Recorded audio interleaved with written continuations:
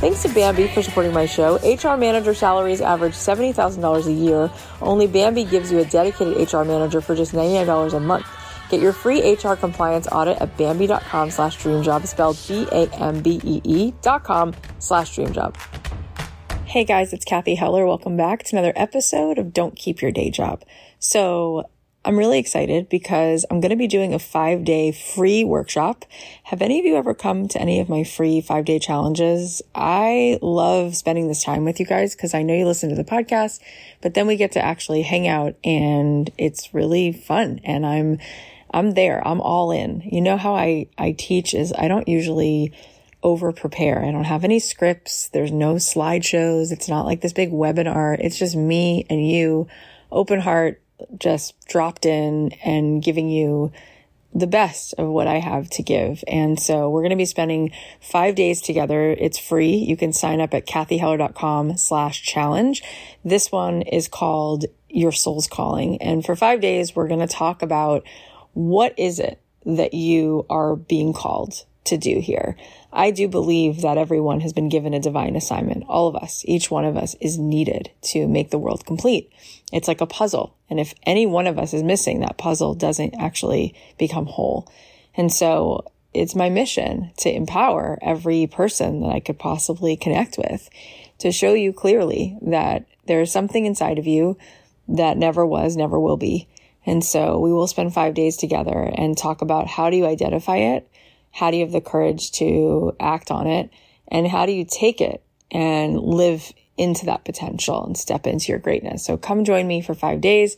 It's going to start June 7th, but you can sign up now. Go to kathyheller.com/challenge. It's going to be amazing. Today we have an awesome episode. Jon Acuff is here. He's a New York Times bestselling author of 7 books. He's also a speaker and a podcaster. You might know some of his popular books like Start, Punch Fear in the Face, Escape Average, and Do Work That Matters, Finish, Give Yourself the Gift of Done. His newest book is really something I think everybody needs. It's called Soundtracks, The Surprising Solution to Overthinking, and it gives you a proven plan to change overthinking from a super problem into a superpower. You can DJ your own soundtracks. You can change the things that you're thinking constantly, and you can give your dreams and your creativity more airtime. It's a really incredible book, so definitely go check it out. Also, you can listen to Jon's podcasts, All It Takes Is a Goal, and his show shares tricks and techniques to help you get from where you are to where you want to go. I love talking to Jon because of how open and vulnerable he is. He doesn't just share the struggles from the past, but he talks a lot about his recent challenges. And I think it's incredibly courageous to be that kind of person. We're all a work in progress, and that's really okay. He also shares a ton of juicy advice on changing your thoughts and the way you treat yourself. So I know that you'll learn a lot from this episode. You might want to take notes. Without further ado, please welcome the brilliant Jon Acuff. Jon, thank you so much for being with us today. Yeah, thanks for having me. You are adorable. He was saying to me, you guys, before we started, he's like, how do I live up to this? You've had Rob Lowe. I'm like, you're just as cute as Rob Lowe. But I can't do sultry. Or funny, like mysterious. You're mysterious. No one's ever been like, there's something going on that he's not telling us. No, I'll tell you everything. I will tell you everything.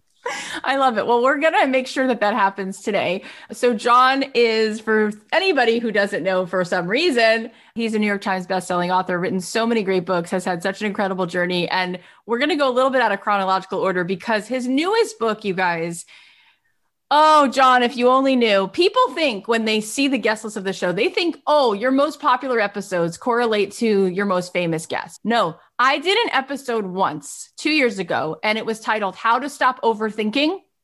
It's our most downloaded episode. And here you come today. Look at you. Writing a book about overthinking. Yes. So I want to start there just because, let's give the people what they want. And then we can kind of go back a little bit into your journey.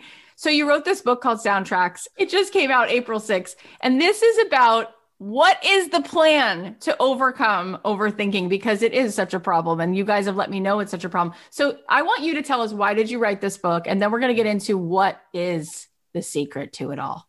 So I wrote the book. There's 3 things I always look for when I write a book. I look for a personal connection. Am I deeply personally connected to the content? If you're starting a podcast, you're starting a side business, whatever you're starting and launching out into the world, I think you have to have a personal passion, a personal connection.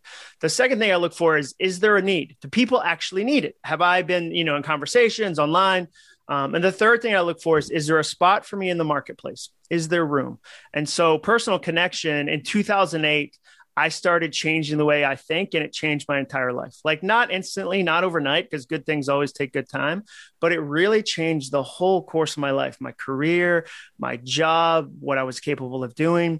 And so I've always thought, okay, is that something other people could benefit from? I've always kind of been curious. The second thing, the researcher who I work with, this guy named Mike Peasley, he's a PhD. We asked 10,000 people if they struggle with overthinking. So he said, 10,000 people, do you struggle with overthinking? Over 99.5% of people said yes. And it's one of those things that everybody thinks they're the only one, but actually it's everyone. And this was before 2020. 2020 was catnip for overthinking. Like how I've been saying it is everything is a thing.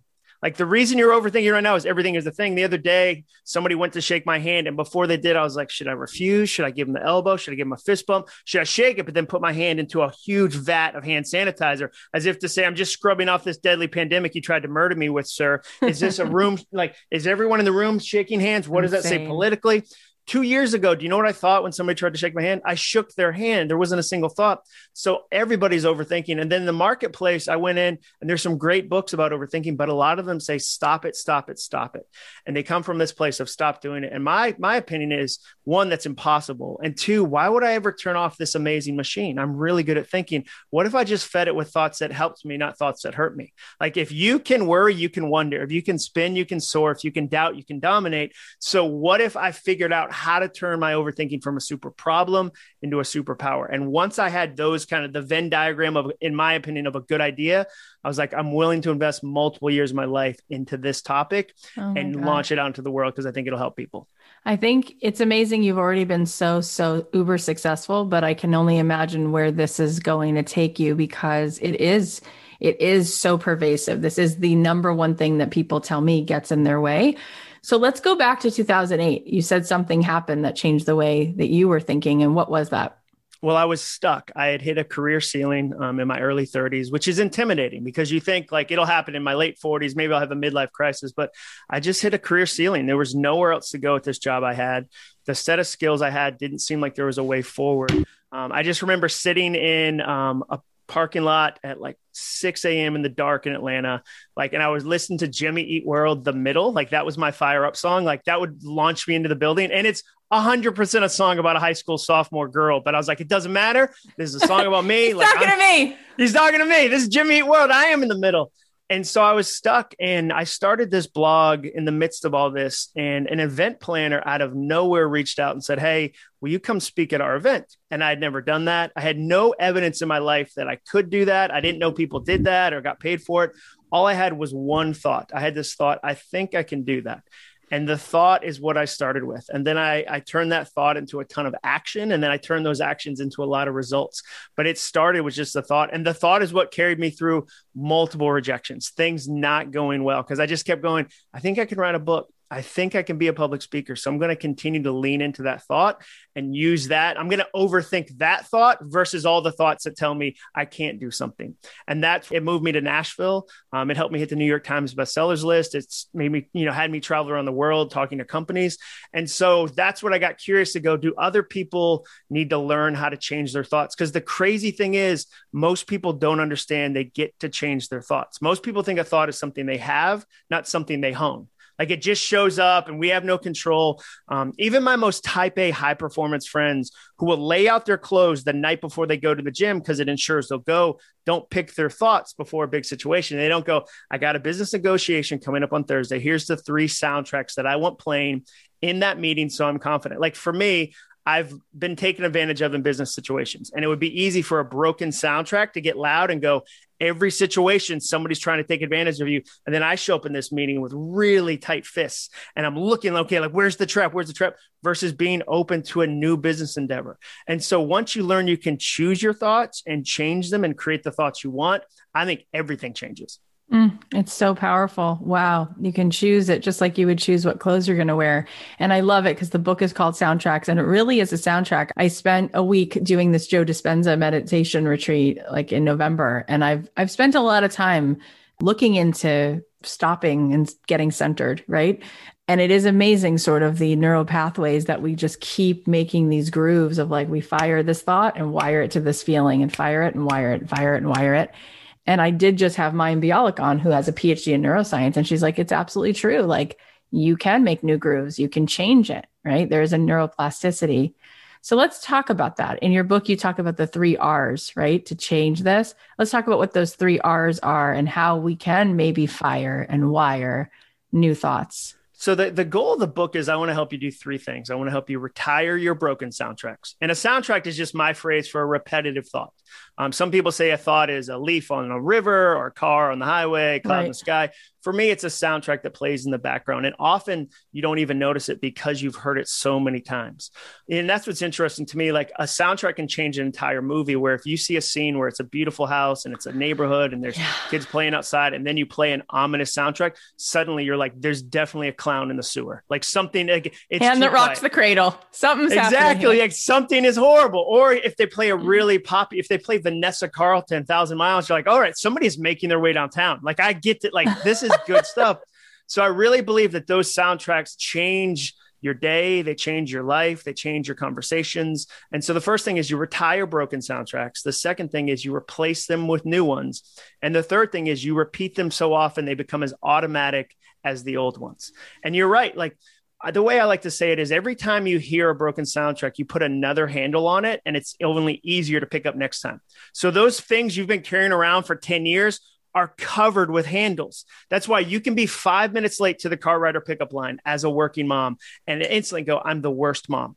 And it erases all the good stuff that happened that day. It erases that you got your kids out the house, you worked a full-time job, you did all these amazing things, and immediately you're 2 minutes late and you go, I'm the worst mom. It's because you've heard that soundtrack 1,000 times, and it's so easy for it to automatically play. So my goal is I want to help you retire them, replace them, and repeat them. And the goal of the book is I like to take complex subjects and then make them really sticky with really simple ideas that you can actually use on a Thursday, that you can actually say. So if I was one of your listeners right now, I'd be going, okay, well, how do I even find a broken soundtrack? Like, how do I even do that? And this is the easiest, fastest way.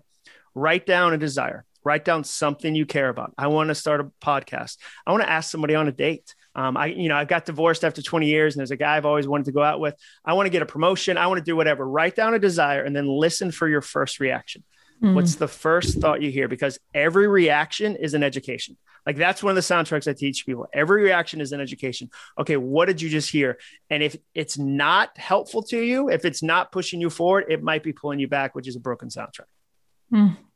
That is so good. I've been thinking so much about our listeners and the conversations I have, and how much of the time they're just in that resistance. They're in, but there's scarcity out there. Nobody will buy this from me, or nothing works out for me, or I'm not good enough at this. And that resistance, it feels so true, and it feels so matter of fact, and it feels so heavy. Well, it seems familiar too. Just because something's familiar doesn't mean it's true. Like, we think that because we've heard it 1,000 times, it must be true. One of the things I say in the book is one of the worst things you can do is believe everything you think is true. And so, like, when you go through the book, I think a lot of people's first reaction is, oh my gosh, I had no idea how many broken soundtracks I was listening to. Like, I had no idea how many were on repeat. And I think it's really easy to get there. I think it's really common. And it's all, the book's already been out only a week, but the changes I'm seeing from people are amazing. Like, I just feel this is one of those books where I don't feel like I forced it. It felt more like I received it. Like, I get to be part of this book, and I get to sit here and go, oh my gosh, like, look what's happening. And that's amazing. It totally is. I think that we're all seeking whatever you want to call it. I mean, I say it's God. Some people say it's goodness or love or compassion. We all want the presence of that goodness of God in our life. And the best way to feel that is to give to other people, right? To make somebody else's day better. And when you get to do that, which that's what you're referring to, it feels so good. And that is the thing that I think everyone listening wants to be able to do, is to contribute, to feel a sense of purpose. And these thoughts get in the way. And the biggest thing that comes is, I don't feel like I'm enough. I'm not worthy to do this mission. I'm a fraud. this imposter syndrome. So let's say, John, you've identified that that's the soundtrack. Let's jump into imposter syndrome. Let's jump right into that one. I'll give you a brand new soundtrack for that. And it's just one word. So like, that's the other thing. I'm not going to give you 1,000 words. The worst thing you can give an overthinker is an 800-pound book. That's like throwing water on a drowning person. So a woman the other day said to me, John, how do I get over imposter syndrome? And I thought that's a really good question. And so I said, well, I think the broken soundtrack in that phrase is the word over, because over is a word of perfectionism. Over indicates I climbed over a wall and I'm done with this thing. I've put it behind my life forever. I told her, trade out the word over for through. How do I go through imposter syndrome? I've written 7 books, some of them New York Times bestsellers. There's still days where I feel like I'm an imposter. I'm not a real writer. I go through imposter syndrome. I don't get over it, because if I tell myself you'll get over it, every time I feel stressed again, I feel like a failure. And so what I teach people is, I don't always agree when somebody says you can become 100% fearless. And the reason why is I think at every new level, every new change, there's some degree of new fear. So the first time I spoke to 100 people, I had 100-person size fear, but I worked on that room and I got better and then I got over it. But then 1,000 people. Okay, well, that was new. I had to stretch myself. 1,000-person fear, 10,000 people, same thing. So what I like to tell people, a soundtrack that's been helpful to me is fear gets a voice, not a vote. It gets a voice. It's going to be there. Like, it's part of the conversation. It's there, but it doesn't get a vote. It doesn't get to sit at the table and bang a gavel and go, here's what we're doing. Because I know what it's going to say. It's going to say, we should never do that. We're not qualified for that. So for me, that's how I work on getting through imposter syndrome. I recognize it and go, oh, that's right. So I had hoped book 2 would fix it. I hate to tell you, I wrote a second book, did not fix it. Then I was like, book 3 will definitely, it's the same, like, it's so easy to go the next thing versus just going, well, I'm going through this. And I have a couple things I do when I go through this that kind of bring me back to where I want to be. And I'm going to do those versus going, I'm a failure because I still have not gotten over imposter syndrome. Yeah, I love that. So let's say you decide that feels really good. Everyone just heard you and they want to do those 3 R's. They want to retire the first one and replace it, but it doesn't seem to stick. The new anthem, the new thought.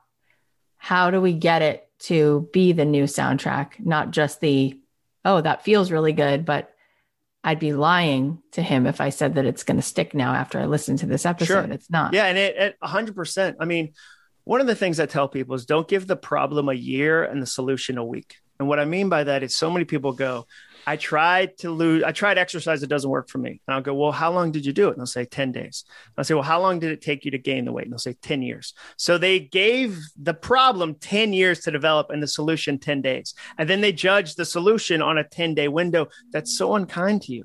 So what I would say there is, if you got a new soundtrack, like it's this tiny, precious new thing that you're sending up against this broken soundtrack that's been lifting weights in like a prison gym for like 10 years, it's going to take some time. So I'd say, let's give ourselves lots of grace. Like one of the soundtracks I've been telling people to listen to this year is, this is my first global pandemic.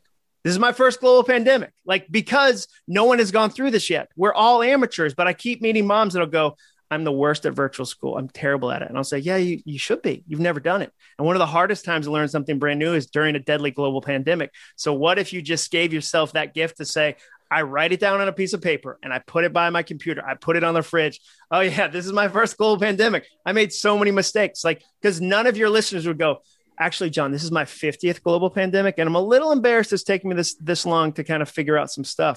So I think a lot of it is you give yourself grace and then you get creative. You learn, that's the repeat part.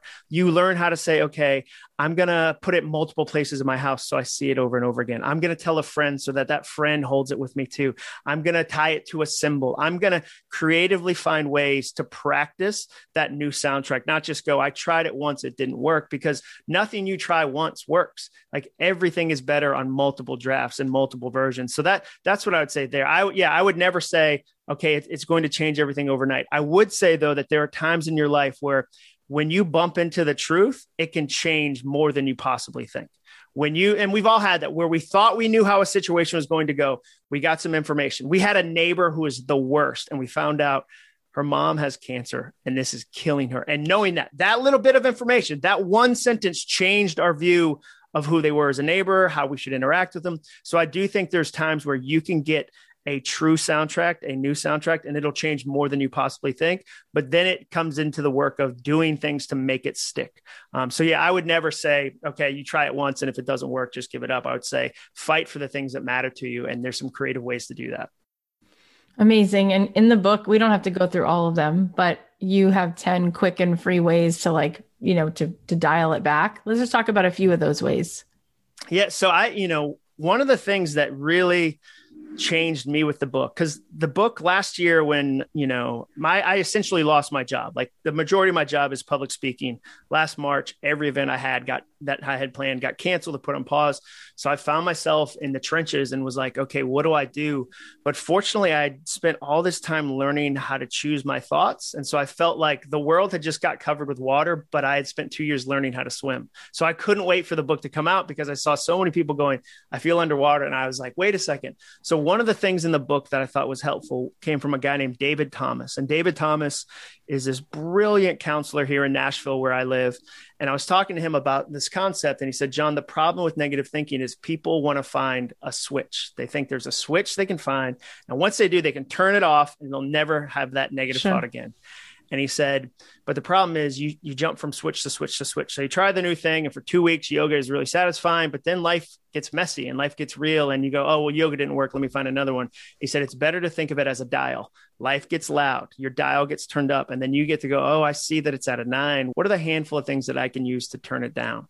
And so I like to teach what I call turn down techniques. And they're always personal to the person. What works for me might not work for somebody else. But I know for me, running is one of them. Like I need endorphins. And sometimes I forget that. And if I go for a week or two without it, my wife will go, I feel like you should maybe go run. And that's her way of being like, you're kind of a huge jerk right now. So I encourage people to go, okay, what are my turn down techniques? And how do I have a list of them so that when life gets loud, so when something unexpected happens, I know how to turn it back down. And I know it's going to happen. That's, I've got 2 teenage daughters. Like there's unexpected challenges being a parent, and I can't perfectly manicure my life in a way that'll prevent those from happening. What I can do is say, okay, when they do happen and the dial gets up, how do I turn them back down? Yeah, that makes a lot of sense.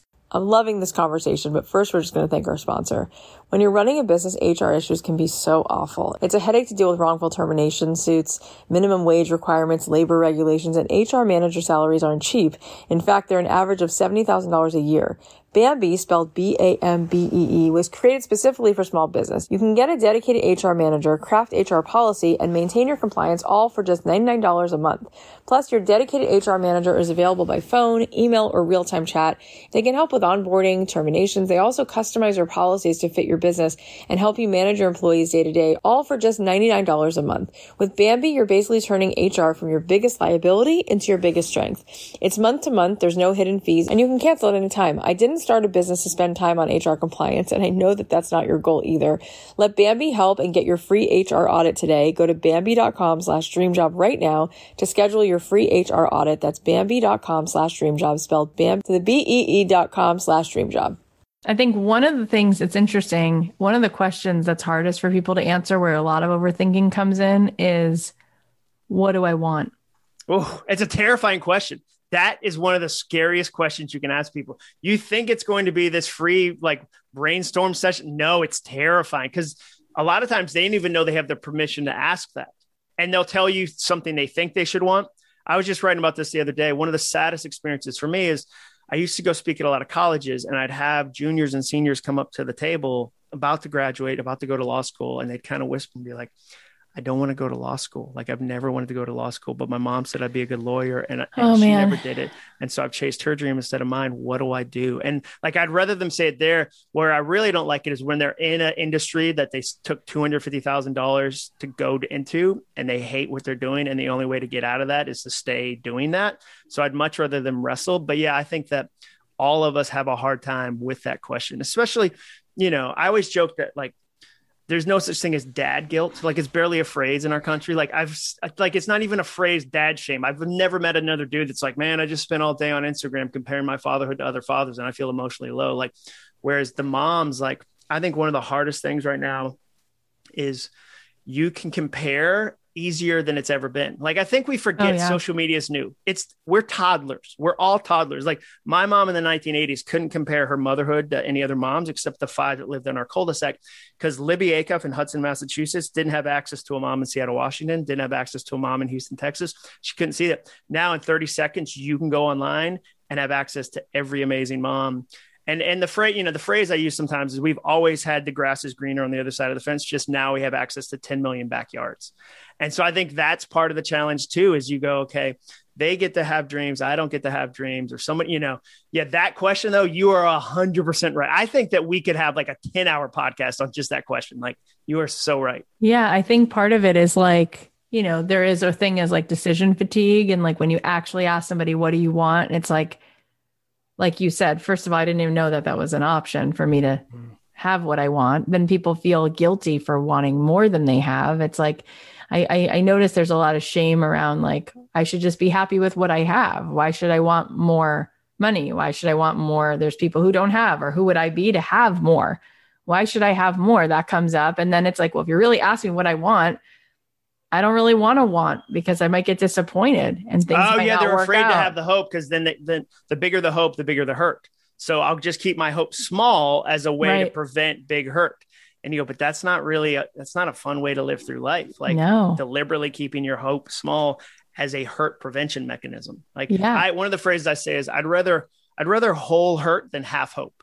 Like, I'd rather get like fully into the mix of it than have these half hopes that I really never get to go, oh man. But it is challenging. And I think that's where part of this is, that's where community comes into play. That's where having other people that you can have this conversation with, other people that you can link arms with, whether that's in the form of a podcast, whether that's in the form of a Facebook private group, whether that's in the form of, a small group that you're connected to. I think we need other people as we go down this journey. Yeah. So for you, you said, before, if you doubt, you can dominate. What is the anthem? What's the soundtrack now, after you've been doing all this work since 2008? Like, what is the soundtrack that you turn on that helps you to dominate, that helps you to actually have what you really want? Yeah, well, I'll grab one off my wall right here. So this one is a note card that I have sticking on my wall. I wrote it on August 27th, last year, 2020. And all it says is, ask for more. Ask for more. I found myself in situations undervaluing what I was good at, my content, what I cared about. And so I realized, okay, I need a reminder that it's okay to ask for more. It's great to ask for more. More than often, they have more and are like, oh yeah, sure, here's some more. And so another one, this is like the same. Let's just take it from a business standpoint. I'll just grab stuff off the wall. This one says, people are trying to give you money. Like, people are trying to give you money, because again, I was going into business situations with old hurt, with old broken soundtracks that had me looking for the booby trap of the deal versus, what could this be? Like, what could this be? Another one that's been important to me is curiosity beats criticism. Curiosity beats criticism. And that one came from, I was in a situation with a friend of mine named Jeremy Cowart. He's a photographer, super successful. And one night we were on an airplane, we were flying to Portland to do an event together. And he said, I got this dream I've been working on. And I was like, what is it? And he's like, oh, it's called the Purpose Hotel. I want to build my own hotel where every part of it is tied to purpose. And he laid it out and it was gorgeous. And my face said, you're just a photographer. And my words said, are you sure? And I criticized it. And years later, he would say, that really hurt my feelings. And I don't want to live like that. Because everybody does that thing. They share the thing and then they wait. They wait to see your reaction. And I put that story in the book because somebody who didn't react that way is Horst Schulze, the co-founder of the Ritz-Carlton. Like, Jeremy's doing the hotel. So I don't want to, I can't control the future. So I might as well, I can pick a positive prediction or a negative one. I'm going to pick curiosity. So instead of saying, that won't work here, I wonder how that could work here. So little things like that. And so I think a lot of times what I would say to anybody, because I think it could be intimidating, like, let's take the what do you want off the table just for a second, because that can be intimidating. I would just encourage you to start collecting soundtracks, start listening, whether that's on a podcast or a conversation with a friend or a song lyric. I know one of mine, Patsy Claremont, amazing author. She's probably written 40 books. She's in her early 70s. We went to lunch and I was talking to her And she said, John, when I wrote my first book, the editor sent back all these edits with red ink. It was covered with red ink. And that felt like the book was dying. So I asked, next time, use a different color. And she said, next time she sent back the edits with green ink. And this time, instead of dying, it felt like I was growing. And so I took from that, what if feedback wasn't an attack, but was an invitation to growth? Like, can you imagine how that would change the way I receive feedback? So that's what I encourage people is like, just at least be curious, be a soundtracks collector. I would never sit you down and go with a blank piece of paper and try to good luck with the question, what do you desire in the entire world? Like that's too big. It might be, what do I want this week? What do I want this, this day? It doesn't have to be, tell me your next 10-year plan. Like, I think that cripples people, especially if they're already overthinking. Yeah. I love that you were just so honest and like shared something about yourself that you didn't like that you said. I feel like that doesn't happen on this podcast. That says a lot about you. There's things like sometimes I think because you're like, you get verified or you have a book, like people think that you're reflecting back on 40 years. Like, oh, I remember those mistakes from the 70s. And I wish my examples were older, but they're more like, oh, that's right. Like part of the reason I wrote this book in a different way was 4 years ago. My wife said, you're a jerk for 2 years when you write a book and you're a jerk for 2 years when you sell it. And that's not going to work. I'd rather you be a plumber and be happy than be a writer and be miserable. So like, that's not working. And I realized she was right. And the reason, and I think this is going to be in my next book, I had this fuel of chaos and stress to produce. Like I was like, a lot of high performers are afraid to lose their edge. And they're afraid. So like what happened to me was years ago, I got in this bad business situation where I had to save the day. Like I had to get up at 5 a.m. and like I had to do all this thing. And I learned I can function in a crisis. And that's a great lesson. That's a true soundtrack. But then over time, it mutated into I need a crisis to function. So then when there wasn't a crisis, I had to act like a crisis. I had to stir up a crisis. And I was miserable to be around. I was miserable to live with. And so I had to come up with a new soundtrack. The soundtrack I wrote the book with is light and easy. Like this is going to be light and easy. The marketing of this is going to be light and easy. Like how do I lean into that? Because that's so sustainable. Good. It's so good. I had a conversation with my team the other day and I realized I have 3 daughters. My youngest is 4.5 and I have not stopped launching. Like I literally am in a perpetual launch. So I'm either launching or fulfilling. And in between, like, I had a book come out. We have 400 episodes done of a podcast. Like I have a 4-year-old, right? Yeah. And I have not taken a vacation and I'll have goals like, okay, we're going to make 5 million, 10 million, and we'll reach the goal. Kathy still has not gone on vacation. Yeah. And I realized this is a trauma response. Like this is fascinating. What comes up for me to think about, like moving along and like taking time and making space. And it's like, think of like how productive certain people can be when you're under stress, like how much more you could offer if you felt the feelings you're clearly trying to run from or enjoyed the success you already created. Oh yeah. No, I like celebrating. Like I guarantee your celebrations at those milestones were micro, if at all. Like nothing. Like, they're anticlimactic. I'm on to the next one. Yeah, I wrote about that in the book where I realized one day I was the worst boss, like, because I was about to go grind on something else after having like 48 times my business one year. Like it grew by a factor of 48 times. And I was like, could have been 50. I mean, it's fine. It's fine. And like, I was It's all right. We can still go to the Olive Garden. I'll give it that. Exactly. But, yeah. I mean, the breadsticks are bottomless, thankfully, but like, this whole thing could fall apart at any moment. And yeah, I've had a bunch of people in my life that have helped me go, okay, but what does that mean? Why are you doing that? I mean, I had the other day, my project manager said, I saw her at church and she was like, hey, the other day in that meeting, the soundtrack I wrote down was, I wish John would show up before his impatience. And she was like, you wrecked that meeting because you were stressed and you took it out on the team and it ruined us for like 6 more meetings. And I was like, ugh, and it wasn't fun to hear, but she was right.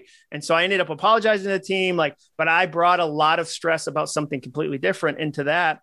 And they were having like a light 5-minute casual conversation at the beginning. I was like, all right, let's go. That's great. I'm glad you had a weekend. This isn't about the weekend. Where are we on these numbers? And I was such a jerk.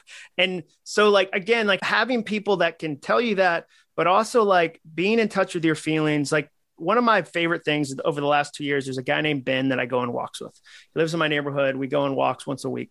And like 2 years ago, he said, oh, I feel sad about this thing. And I was like, oh, so we get to use the word sad? Interesting. That's good to know. And so then like 3 months ago, we're in the woods on a walk and he's like, what's going on? I say, you know what? I saw an opportunity that I missed, and it made me feel sad. And it made me feel afraid. It was the last opportunity of all the opportunities that I'll have. It made me feel dumb because I think everybody else would have been able to execute it. It made me feel jealous because I saw the person that got it. And then, so we kind of talked and he goes, well, let me ask you a question. If you got that opportunity, what would you have more of that you don't have now? And I was like, well, that's a really good question. And then he said, if you got that opportunity, would you have gone deeper into your ego or deeper into your heart? And I didn't need a second to answer that one. And I said, I would have gone deeper into my ego. And he said, well, then that makes me sad because I don't think you would have valued our walks and I would have missed this relationship. And here's the thing.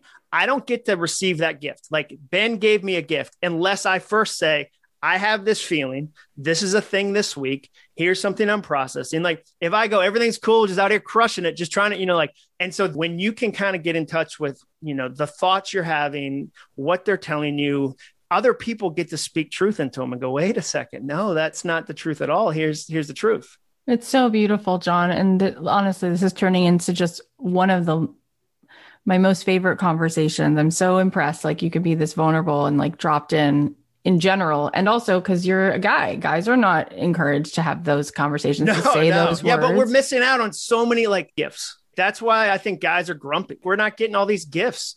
I mean, I fought fear forever, just fought it. And then finally one day, and maybe I'll write about this at some point, I was like, I'm going to invite fear in for a cup of coffee. Let me just see what's going on. And I felt like fear came in. And so I just took a specific fear, Monday morning at 7 a.m. I hear this soundtrack that goes, oh, you're already behind. This week is already a wreck. I'm like, it's freaking 7 a.m. on a Monday. I have every hour available. It's like, no, dude, we're so far behind. And so I brought that fear in. I was like, hey, let's talk about what's going on. And I came to this place where I was like, I think you just have a lust for life. I think you actually have a really amazing lust for life. That's what this is. There's so many amazing things you could do and you're worried you won't get to do them, that I think this is a lust for life. And let's talk about that. And I felt like the fear was like, whoa, I thought this was going to be way more violent.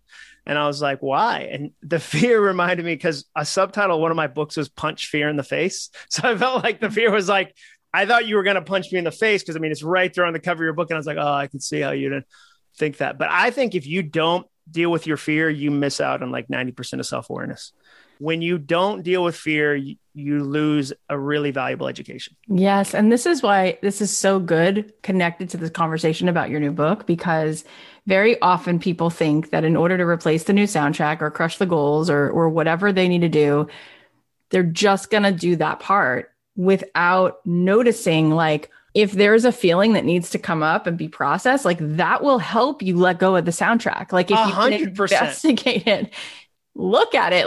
My husband's mom just passed away. So it was sad. And we're from LA, but during the pandemic, we moved to South Florida because I thought if I moved to South Florida and I had palm trees around me, I would cool it and work less. No, I've worked 3 times as hard. So I notice now wherever I go. It's not the access to the trees that did it. That wasn't what. Yeah, it didn't do it. It's still my own thing that's happening here. But when he found out his mom was dying of cancer, he went back to LA. And when he went back to LA, I was running the business, home with my 3 girls, and they're homeschooled. And I started to feel all my feelings. And I couldn't make it about him because he wasn't even here. And normally I could just be like, oh, you're the reason I'm stressed. You can be the substitute for me feeling my feelings. Instead, I was waking up with a cup of coffee before the kids would wake up, sit outside by the water, and just cry my eyes out. And I didn't like it because I'm so positive and I'm such a doer and I'm such an achiever. And it was like a train hit me in the face and was like, you're going to sit down and you're going to feel this. And I had to sit and go, ooh, this was a gift, Kath. This was a gift. And he came back and, we went through the funeral and all that other stuff. And then I had processed a lot of it. So a lot of those tears have gone away, and I know that might happen again at some point in my life. But I look back, John, and I'm like, those days that I rolled out the welcome mat and said, whatever is here, you are welcome here. And I felt this kid inside of me who was like, I feel abandoned. And I was like, ooh, where have you been? Why does that mean? Show up? What's that about? And I felt this never enough girl. And this so much. But of course, I come from a lot of abuse that was going on in my childhood. My parents then got divorced. My mom was whatever. We all have the baggage and the story. Sure. But we skip over the feelings, and then they turn into overthinking. They turn into obsessive thoughts. Because they go somewhere. They don't disappear. They definitely go somewhere. Yeah, they definitely go somewhere. So it makes sense to me now that we're talking about it from all different angles, that not only have you replaced it with these beautiful Post-it notes and these mantras and all of that, but you've also been brave enough to listen for what's beneath these thoughts. I call it pulling the thread. Like you pull the thread. Like, okay, what's the thing behind the thing behind the thing? So if you tell me, an example I put in the book is if you're like, oh, that person's the worst, I'd go, well, we can't really do much with that. Let's pull the thread. And if you said, well, she got the promotion I wanted and she's not qualified, like we might pull that thread and realize you want to be braver. Like you see what she did and you wish you were that brave, and like, okay, well, let's talk about bravery. Like, let's talk about that. What does that mean? So yeah, I think there's a real value to pulling the thread. And that's what's really fun to me about this, because I think, like, I want to read you one, like I saw this one yesterday because I'm just seeing real responses from people. And I think this was a beautiful one. I won't say her name so that she's anonymous, but this woman posted yesterday, because I teach about symbols, like what's a symbol you can tie a soundtrack to. And she said, as I sit at my desk, I look at my son's football helmet from when he played at Texas A&M. I see it as a symbol of a new soundtrack. My broken soundtrack tells me being 5'11" and strong means I am too big. A new soundtrack tells me if you were not the size you are, your son would not have been able to go to college on a football scholarship as a left tackle. And so like, that's where you go, okay, it takes work. It does. But that's the kind of thought that like that person felt, I'm a failure because I'm like, you didn't stretch your bones out, but we're so mean to ourselves. Like she didn't do something wrong to become 5'11", but like having that new thought and go, oh, that football helmet is a symbol of a good thing, like a generational thing that I got to be part of. Yeah. That's beautiful. That's not failure. So the three questions I teach people to ask when it comes to broken soundtracks are really simple. Is it true? Is this thing I'm saying to myself true? Number two is it helpful? Does it push me forward or hold me back? And the third is it kind? If I said it to a friend, would they still want to be my friend? And I did a podcast the other day with somebody that said, I've had the number one podcast in my category for 9 months. And my broken soundtrack is I've been telling myself, you're just lucky. You're just lucky. You're just lucky. And they said, if a friend came over and told me they'd worked really hard to build something over a 9-month period, I'd never go, you're just lucky. You're just lucky. So it kind of, every podcast I've done in the middle has turned into like, oh, wait a second. Like we jumped into some deep waters, but it's fun. And again, the thing might be true at the beginning. You might say like, I don't know how to do a podcast. That might be true. It might be, but is it helpful? Does repeating that over and over make you want to do a podcast more? Or does it make you want to do a podcast less? But is saying that helpful? Is it kind to yourself? Like it's not. So if you can ask those three questions, again, like it becomes this doorway into this great experience where I really do believe if you change your thoughts, you can change your actions, which changes your results. Oh my God, so much so. And just to reveal for myself, one of the things I've always struggled with is my marriage, where my work was like on fire. And I remember hearing people like Amy Porterfield and others saying things to me like, well, you usually don't have both. Like if you're having a season where your business is, crushing it, this other, shoe drops. And so I was always crushing it in my work. And my thought was always around my marriage. Like, I just don't see it as a possibility because my parents' marriage was so not good. And then when he was away, I started thinking, is that helping me? Because instead of that helping me, what it does is it helps me find the evidence that it's not going to be possible and it's not going to be good. And it's not going to be Cognitive bias. Your brain learns to look for the things it wants to look for. Which then makes me feel like defeated before I even walk in the room, which makes me take different actions and all this stuff. And when he came back, it was the first time in forever, because we were going through this funeral and all this stuff together where I was focused on him, right? Completely focused on him. And I said, I'm going to let this be a new point of creation for us from here on. And I'm going to focus on the evidence that like, there is a rhyme and reason why God put us together. We have these, right? And he's awesome and all these things. And I'm going to look for the evidence. And oh my God, like overnight, that bandwidth is just, I'm literally telling you that like, we are back to like, he was my next door neighbor and best friend before we dated. We were literally friends and hung out. And now it's like, oh yeah. And I'm like, I can't believe how much time that thought took and made me suffer. Oh yeah. Because there was an upper limit there. It was really convenient to protect myself from really being open to receiving that, which I really didn't feel deserving of. And that's what's really interesting, John, is so many of the things that people want, they don't get because deep down, they don't feel worthy to receive the thing that they just asked for. They don't feel worthy to receive the money. They don't feel worthy to receive this love from somebody else. It's fascinating. And it brings me back to a conversation I had with someone who you're probably good friends with, Donald Miller. And we talked about, he said to me, love is not earned. And so many of us are wired for achievement, that the money will come if I earn it enough, if I'm good enough. And we never think we are. And therefore we don't feel worthy of having more or asking for more or receiving more. And that is really the ultimate thing that I see over and over and over again. I am not worthy of that which I want. I think that's an epidemic. I mean, and I think that's where, for me, that kindness comes in. Like, it was interesting. Google did a study where they were like, what are the best teams that Google have in common? Like, what are the best high performing teams? And they studied like 35 different statistical models, 180 teams, millions of dollars. And it came down to one thing: psychological safety. People on the best teams could ask a question and suggest an idea and make a mistake without being judged unkindly. And what I would argue is most of us don't have psychological safety with ourselves, where, an example of that is, if you've ever, before you even wrote an idea down, said that's too dumb and not even written it down, it didn't even make it from your head to the piece of paper, that's your lacking psychological safety with yourself. I tell people all the time about like losing weight. The heaviest thing you'll have to lose is the thoughts you have about yourself. Like the goal of the book is, I want to help somebody rewrite the story they tell themselves about themselves, because it's the story you'll hear more than any other story in your life. Like, I don't care if you've read Harry Potter 100 times. I don't care if you love Star Wars, whatever. The story you'll hear more than any other story in your entire life is the story you tell yourself about yourself. What if it could be a kind story? Like, we did this thing where we studied affirmations, because I'm a skeptical person. Like, I'm super sarcastic, skeptical. I'm not, I can be super negative. I asked a friend the other day, like, what music do you listen to when you want to feel sad? And he's like, why would I ever do that? And I was like, oh yeah, me either. I don't have the live version Around Here by Counting Crows from the Sydney Opera House on. No, that's dumb. That's weird anyway. And so I'm a kind of negative, melancholy person. But I kept bumping into all these people I respected talk about affirmations, and like all these successful people, if you get them off the podcast, like back, stage, they go, yeah, I got a pep talk, or yeah, I got some declarations. Yeah, I got a mantra. I was like, oh, I'm going to have to study this. So I studied it. I tried it with Zig Ziglar's affirmations, because he's kind of the godfather. And then I interviewed Tom Ziglar, his son, and tried to really find the holes. And then we tested it. So I wrote my own 10, because I'm a writer. And like, one of them was, I'm the CEO of me and I'm the best boss. Like, I'm the CEO of me and I'm the best boss, or the only one who's standing in my way is me. And I quit doing that yesterday.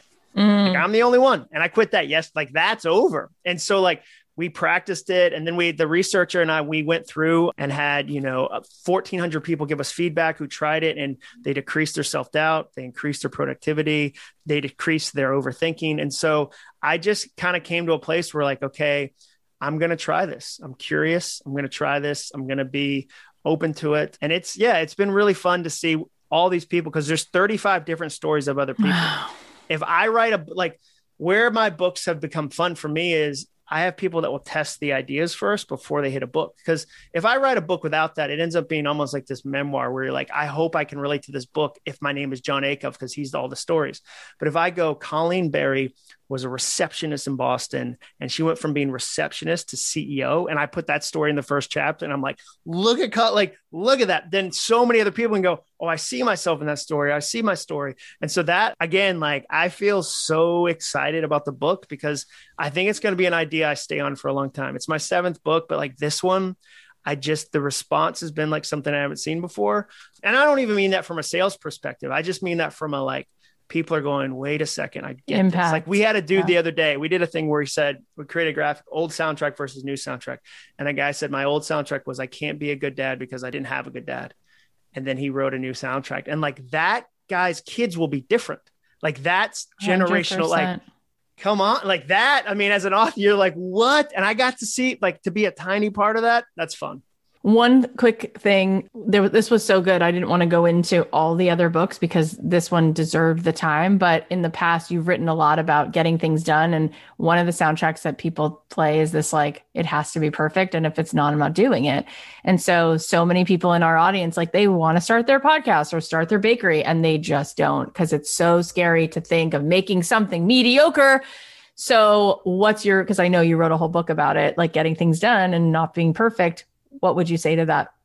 Well, one of them is that 80% perfect and shared with the world changes more lives than 100% perfect and stuck in your laptop. So like, I think you got to give yourself the gift of the B minus. Like, I think like there's times you should be like, because the problem with perfectionism is people would rather get a 0 than a C minus. They'll go, right. I was going to run 3 miles today, but I only have time for 2. So I'm going to do 0. And you go, well, 2 is way more than 0.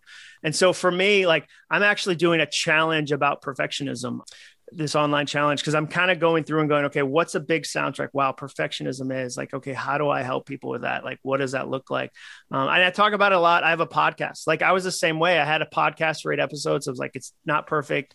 I don't like it. And so I quit. And then I started a new one, or I was like, no, it's going to be messy. Like one of mine is that I tell people is momentum is messy. Momentum is messy. It's always messy. So don't look at what you're doing and go, oh, it's not perfect. Like for me, the other thing is like the third draft is always better. I'm afraid of the first draft. Or like I have 55 soundtracks that I've written down right on my wall that like, as I hear them, as I collect them, like Brad Montague, I asked him, I was like, okay, let's talk perfectionism. You had a really successful thing that you did called Kid President, and like Beyonce, you met Beyonce, like you met Obama. Like, how do you create the next thing? Because it's a question I love to ask people who have been successful once. Because in Nashville, one of the broken soundtracks here is songwriters will tell you the best and worst day of your life is the day you hit number 1 with a song, because then you have to repeat it. And that's a really toxic, broken soundtrack. Yeah. And I asked Brad that, and I was like, how do you create the next thing? And he said, for me, the question is, am I creating from love or for love? From love is I create something because it's in me. I got to get it out there. It's from love. For love is I expect a response from the audience to tell me I'm valuable enough. And he's like, that's when and dude, from love versus for love, like that's one of the, like, you could 100% put that on Post-it note and remind yourself of that. So that's what I'd say to perfectionists. You're not alone. You're 100% not alone. I'm a perfectionist. Anytime I get something launched into the world, it's because I've wrestled down perfectionism for that day. Yeah. So it's something I deal with every day of my life. And it's something that I'm learning. I've learned a bunch of techniques, a bunch of little tools. Another one I'd say is like, if you want a practical thing, time box yourself. So don't give yourself an hour and a half to work on it. Give yourself 30 minutes. Like if you have to review something, give yourself 15 minutes. Like, because perfectionism will get really, really loud. And then I'll give writers one, because I love writers. I don't believe in writer's block. I believe in idea bankruptcy. And what I mean by that is never go to the blank piece of paper by yourself. Always show up with ideas. So collect ideas, bring ideas there. Perfectionism gets loud. Like you bring out a blank piece of paper, that is perfectionism's jam. Like perfectionism would be like, that first sentence better be amazing. It better be the best sentence. Like whatever you're writing, whatever you're creating. So I always say like, be full of ideas and bring a lot of ideas. Show up with friends to a blank piece of paper. I love it. Where can we find the 5-day challenge, and where can we find the podcast? Yeah. So Acuff.me is my website. So I'll be putting that all over the challenge. And the podcast is called All It Takes Is a Goal. I love goals. I'm a goal nerd. Obviously, I talked about goals a lot today. I just think finishing a goal feels amazing. I want people to have that feeling. And that's why restaurants frame their first dollar bill. It's not the amount of money. It's like they actually did it. The thing they did is out in the world. So that's what the podcast is about. And then I'm just John Acuff on Instagram, John Acuff on Twitter, JON, no H. But yeah, I think it's acuff.me and maybe /newsletter is the best way. But yeah, we're doing it in June, and we did it. We did an Overthinking one, and nearly 10,000 people signed up for it. And it was free, and it was 5 days, and it was so fun. And so good. Like one of the things that came up, this will be the last soundtrack. I know I'm like fire hosing. I'm just trying to out Rob Lowe. I don't know how many words he used, but I feel like it was probably a pretty good amount. So this woman in the challenge said, hey, I believe this new soundtrack in my head, but not in my heart. What do I do? And that's a really common problem. I mean, I know this thing logically. I know it, but I don't feel it. I'm not living out of it. And the soundtrack that I gave her was, remember, the head runs, the heart walks. Like the head will often get there first, and the heart takes a little more time. And again, that's about giving yourself space. It's a 10-week you're sitting at the water. You didn't go, so I gave my heart that one day. I was like, get it together, heart. I need an ROI. Like, where's this going? You're like, no, it's going to be longer than that. So that's what I like about doing challenges is it's real people from around the world that go, I'm willing to go for that. Yeah, so good. We'll put a link to all of that in the show notes and everything. Thank you for such a enriching, like just deep, vulnerable conversation. Thanks for being so real, for sharing yourself with us. I know that people are already loving this book. I've seen it posted everywhere, and I'm so excited for this to start to be a movement where people are playing a new soundtrack. So thanks for helping make that happen. Yeah, I'm excited that we get to be friends. That's been a fun thing for me to connect with people that are doing similar work. I think that's been a blast. I'd love to have you on my podcast. John, I'd love to be on. It's a done deal. It's so nice of you to ask. Thank you for being here. John, this was great. I knew it would be. You did it. How great is John, huh? By the way, if you want to see the conversation on video, you can go to the Cathy Heller YouTube channel, because all of the episodes that we do, we actually record on Zoom and we post the videos, so you can watch them whenever you want. All right, here are the takeaways. Number 1, if you can worry, you can wonder. If you can spin, you can soar. If you can doubt, you can dominate. Number 2, you get to change your thoughts. They're not just something you have, they're something you hone. Number 3, write down something you desire, then listen to your first reaction. Every reaction is an education. Number 4, fear gets a voice, but not a vote. Number 5, it's better to whole hurt than half hope. Number 6, the story you'll hear more than any other story in your life is the story you tell yourself about yourself.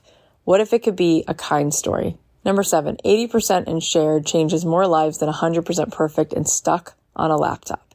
Give yourself the gift of a B-. And number 8, momentum is always messy. All right, now we're going to celebrate some of our Made to Do This alumni. Shorey said, I am $208 away from matching what I made last year in jewelry sales. Gosh, that's incredible. And we're not even halfway through the year. I'm so excited that your business is breaking through new ceilings and really thriving. So please keep us posted on how this continues to grow. Everyone can go check out her beautiful jewelry on Chevalier Jewelry. That's Chevalier jewelry. All right. The next win is from Sherry. She said, I started my first Piano for Singers group class on Zoom on Saturday. I have 3 wonderful students in this flagship course. Thanks to Made to Do This for giving me the tools and the mind shift to get this done. It's only going to get bigger and better from here. Congrats, Sherry. That's so awesome. I'm so excited for you. And you're right. It's only going to get bigger and better because you're building the confidence and letting yourself step into the flow of where you're meant to be. And it's awesome. You guys can go give Sherry some love. Her Instagram is @pianoforsingers. All right, now I'm going to announce today's giveaway winner. So we've been doing these giveaways every Monday and Thursday. If you want a chance to win a cute hoodie or a mug, just leave a review for the podcast on Apple Podcasts, or you could just talk about the podcast on your Instagram and tag me at Cathy.Heller. So today's winner is Angela at Let It Be Photo. And here's what she said. Every episode is filled with so much energy. What Cathy gives out to the world, we all need. Thankful to have found this podcast, which led me to Made to Do This. Life-changing. Thank you. Thank you. Oh my gosh, Angela, that's so nice. Thank you for taking the time to write such a sweet thing. Thank you guys all for listening. Seriously, I know that you have a billion things going on. It really means so much that you're here. And I'd love to see you in the 5-day free challenge. It's called Your Soul's Calling. You can go ahead and sign up at cathyheller.com/challenge. And if you don't want to miss the awesome episodes we have coming up, then definitely subscribe to the show on Apple Podcasts or follow on Spotify or wherever you listen. And if you want to be entered into a giveaway, then leave a review for the show. Lastly, did this episode resonate with you? Can you think of one person who's struggling with the soundtracks in their head that might benefit from hearing this? If so, then share it. Email them the link or text it to them or post about the show on your Instagram and tag me at Cathy.Heller so I can repost as many as I can. And also tag John. He's at John Acuff. John is Jon. And let him know. Let him know that these words really impacted you. I'd love for him to know that our listeners really were resonating with what he was saying. I'll leave you with a song of mine and I'll talk to you tomorrow.